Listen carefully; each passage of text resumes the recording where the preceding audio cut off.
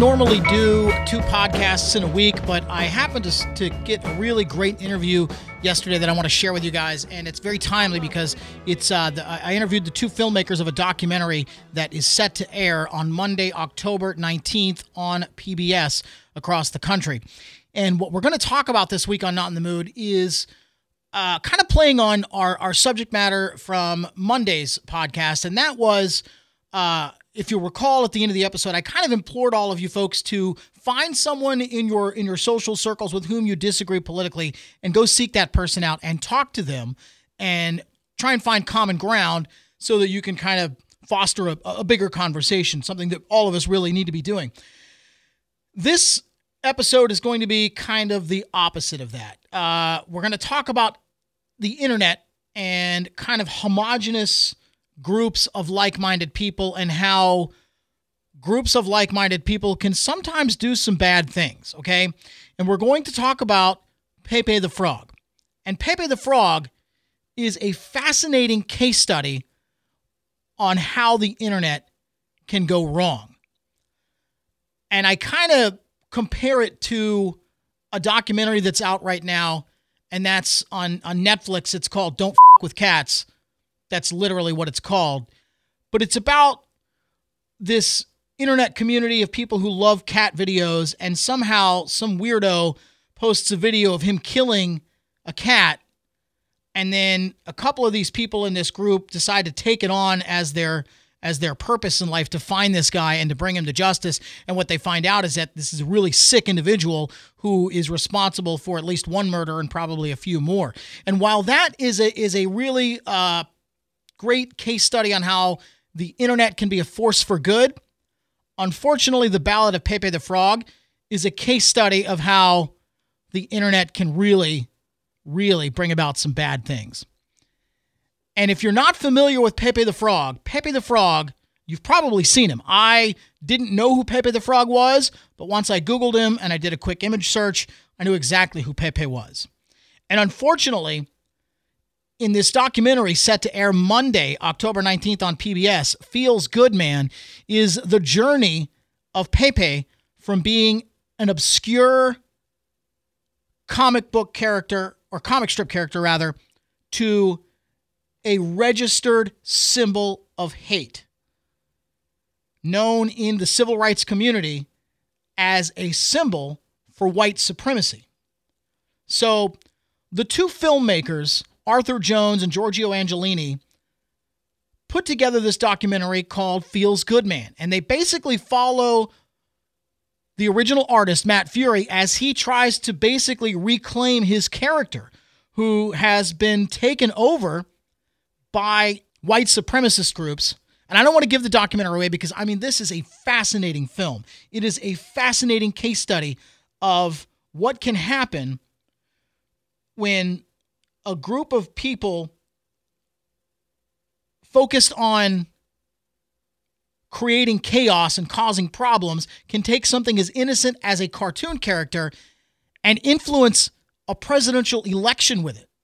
I mean, I was glued to my screen watching this documentary. It's just amazing. I cannot stress to you how important it is to watch this film because, you know, we all remember the game Telephone when we were kids. You know, you tell one kid at one end of the line a story, and then that kid tells the next kid, and that kid whispers to the next kid, and it goes down the line until you get to the last kid in the line, and all of a sudden the story is typically very different from the one the first kid was told.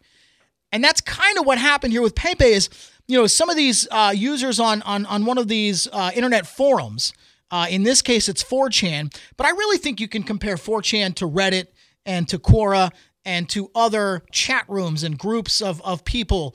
And I think when you see what these guys were able to accomplish using just an image, it's really scary. And if you're able to watch the evolution of Pepe's introduction to 4chan and where it goes from there, I mean, it's just really amazing. There's another documentary out right now that I highly recommend you check out. It's called The Social Dilemma.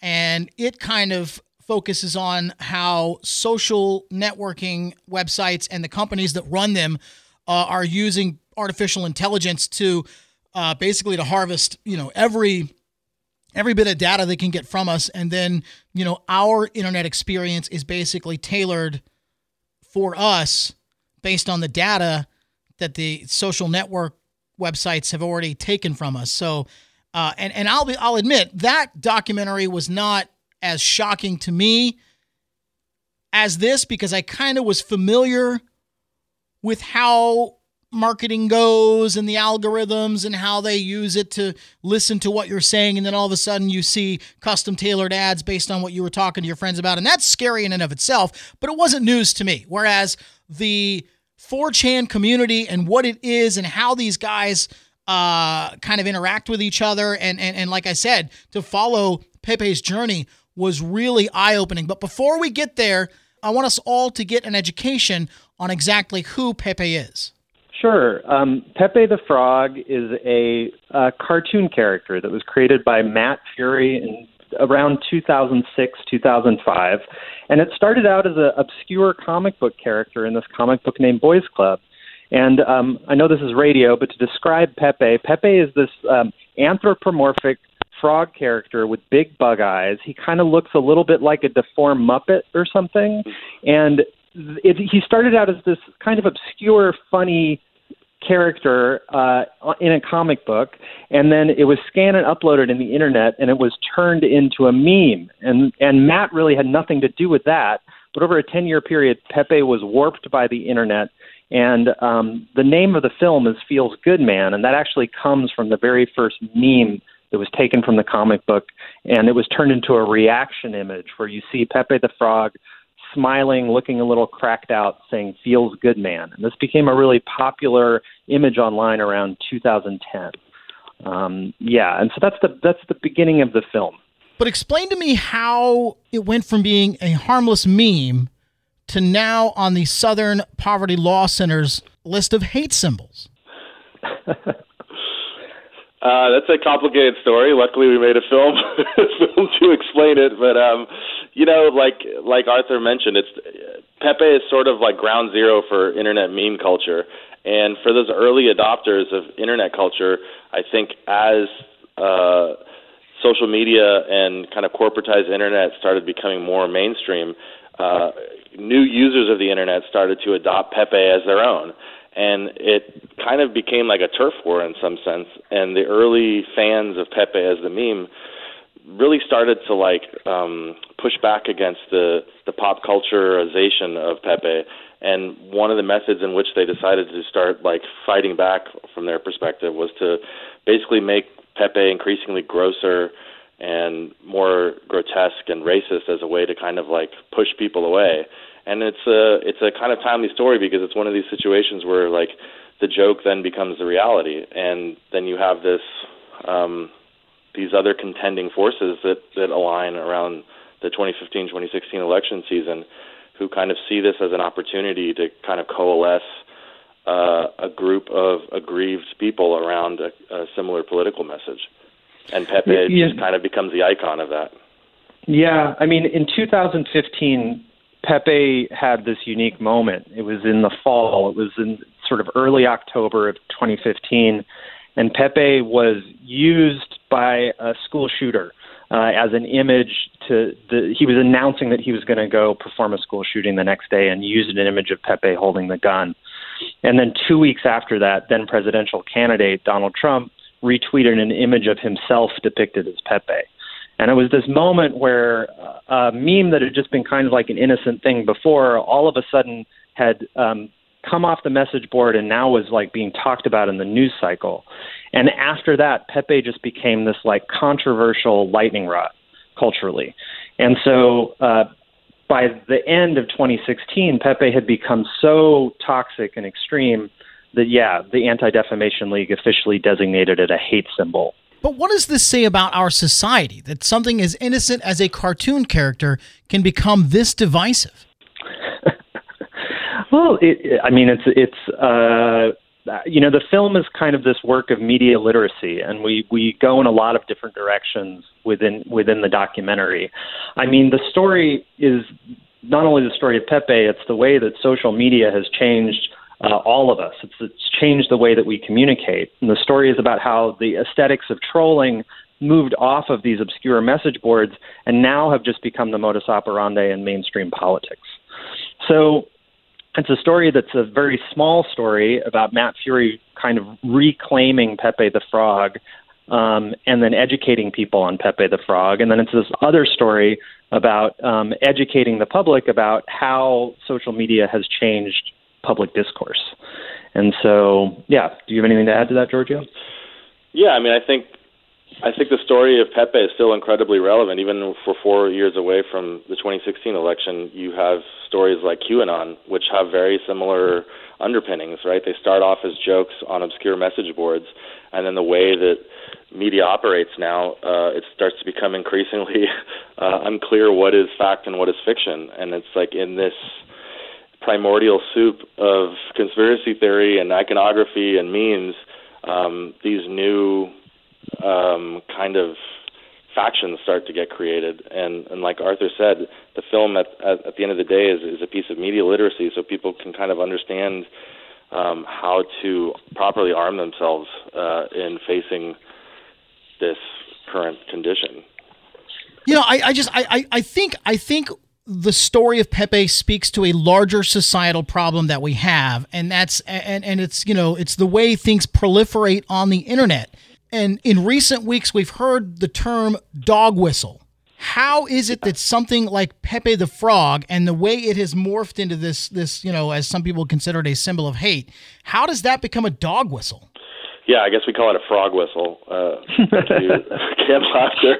Well, because, you know, this is the nature of trolling, right? Like the whole reason for trolling as a discourse is a way to shame you out of your authentic feelings, right?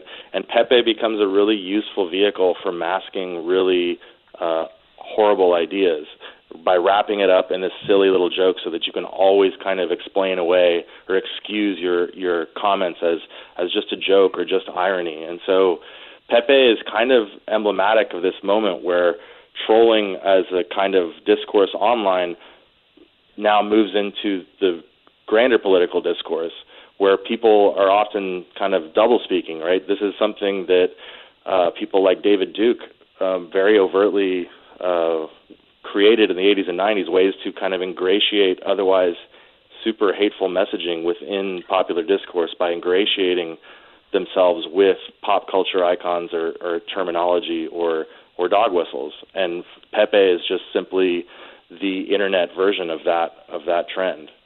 And it kind of sounds to me like, you know, the preface for Feels Good, Man, you know, you can just kind of interchange Pepe with anything else.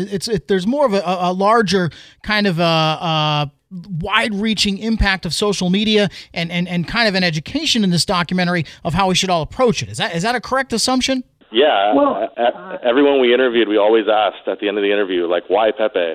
And it was always really interesting that no one could really explain in any definable or successful way. Like, yeah, like you said, it could have been anything else. It just happened to be this cartoon character. Yeah, but he really does make this unique case study that artistically we felt inspired by, because you can tell a story that is about this silly kind of stoned-looking cartoon frog that has a lot of like humor. And Matt, the creator of Pepe, is a guy that has like a lot of sweetness and pathos, and he's a very like sensitive and funny person. And but then we can also tell this very serious story about how things can warp and change online. And so, you know, when we were making the documentary, we realized that was like a really powerful and interesting narrative tool for us. So, yeah, Pepe is random. What happened to Pepe seemed random initially, but he was actually used in this very like cynical and ugly way by people who were actually very calculated. And so I do think like it's an interesting way to start thinking about how memes spread online, and not just memes of cartoon frogs, memes as ideas, memes as these potent, very sharp, very shareable tools in the way in which we like communicate, and the way in which we can express emotion online. Pepe became started out as a sweet, innocent frog, and then he became basically a tool for extreme anger online of all varieties. And so, we think that this story, the more people kind of understand it, the more they can maybe interpret how social media affects the way they think about things in their own lives. It kind of makes me wonder what's going to come of the vice presidential debate fly. The fly. Yeah, I hope the fly has a good attorney. And hopefully the fly replaces needs to Pepe, trademark right? himself immediately. Who knows? Sorry, say that again? I said, and hopefully the fly replaces Pepe, right? Yeah, exactly. Now, obviously, you guys are filmmakers, and this is not your responsibility. But I believe this documentary, when it airs and folks see it, it's going to spur a larger conversation. So my question to you is, those of us who hear this conversation and want to go out and kind of fight this thing that's out there, the way memes become so just pervasive, what can we do in our personal lives to kind of educate the folks around us to be aware of this stuff? I mean, I guess just awareness, right? Like, I think at the end of the day, the film, like Arthur mentioned, is a piece of media literacy. I think for a lot of people, 2016 was this really big sea change in the way that they viewed their lives. In some sense, it felt like reality was being taken away from us, and what they maybe weren't recognizing was the influence that the internet and the speed at which things change online, and the way that the hive mind of the internet can kind of just create things out of whole cloth from nothing, that those internet digital experiences are now seeping into our lived realities. And I think just recognizing and understanding how these things can spread from online to reality is enough to affect the change, right? Because you have things like QAnon, which is currently dominating the news cycle right now, which really has a very similar backstory to how Pepe was created, right? It starts off as a silly joke in niche message boards online to now becoming like a very significant part of the Republican Party's kind of, I don't know what you would call it. It's not really a platform, but ideology in some sense. I mean, I think it's really a matter of balance. In the film, you see Matt Furie, Pepe's creator, and Matt has a very analog life. He has a life that's based around family, that's based around creativity, that's based around his community of artists who are his friends. And it's important in the film, you realize that Matt has this sort of like awakening moment where he realizes he needs to do something to change the narrative of Pepe. And so one is awareness, and then the other is something that's really just more about like emotional balance. It's stopping the doom scroll and realizing that the reality of your personal lived experiences is very different than the mediated experiences of being online. And so what the film, I think, it's a work of media literacy, but it's also something that we hope people will see it and realize that maybe they can achieve some balance in their life by, shutting off the phone for periods of time, reconnecting with friends and family. And these things are really, really important for one's mental health.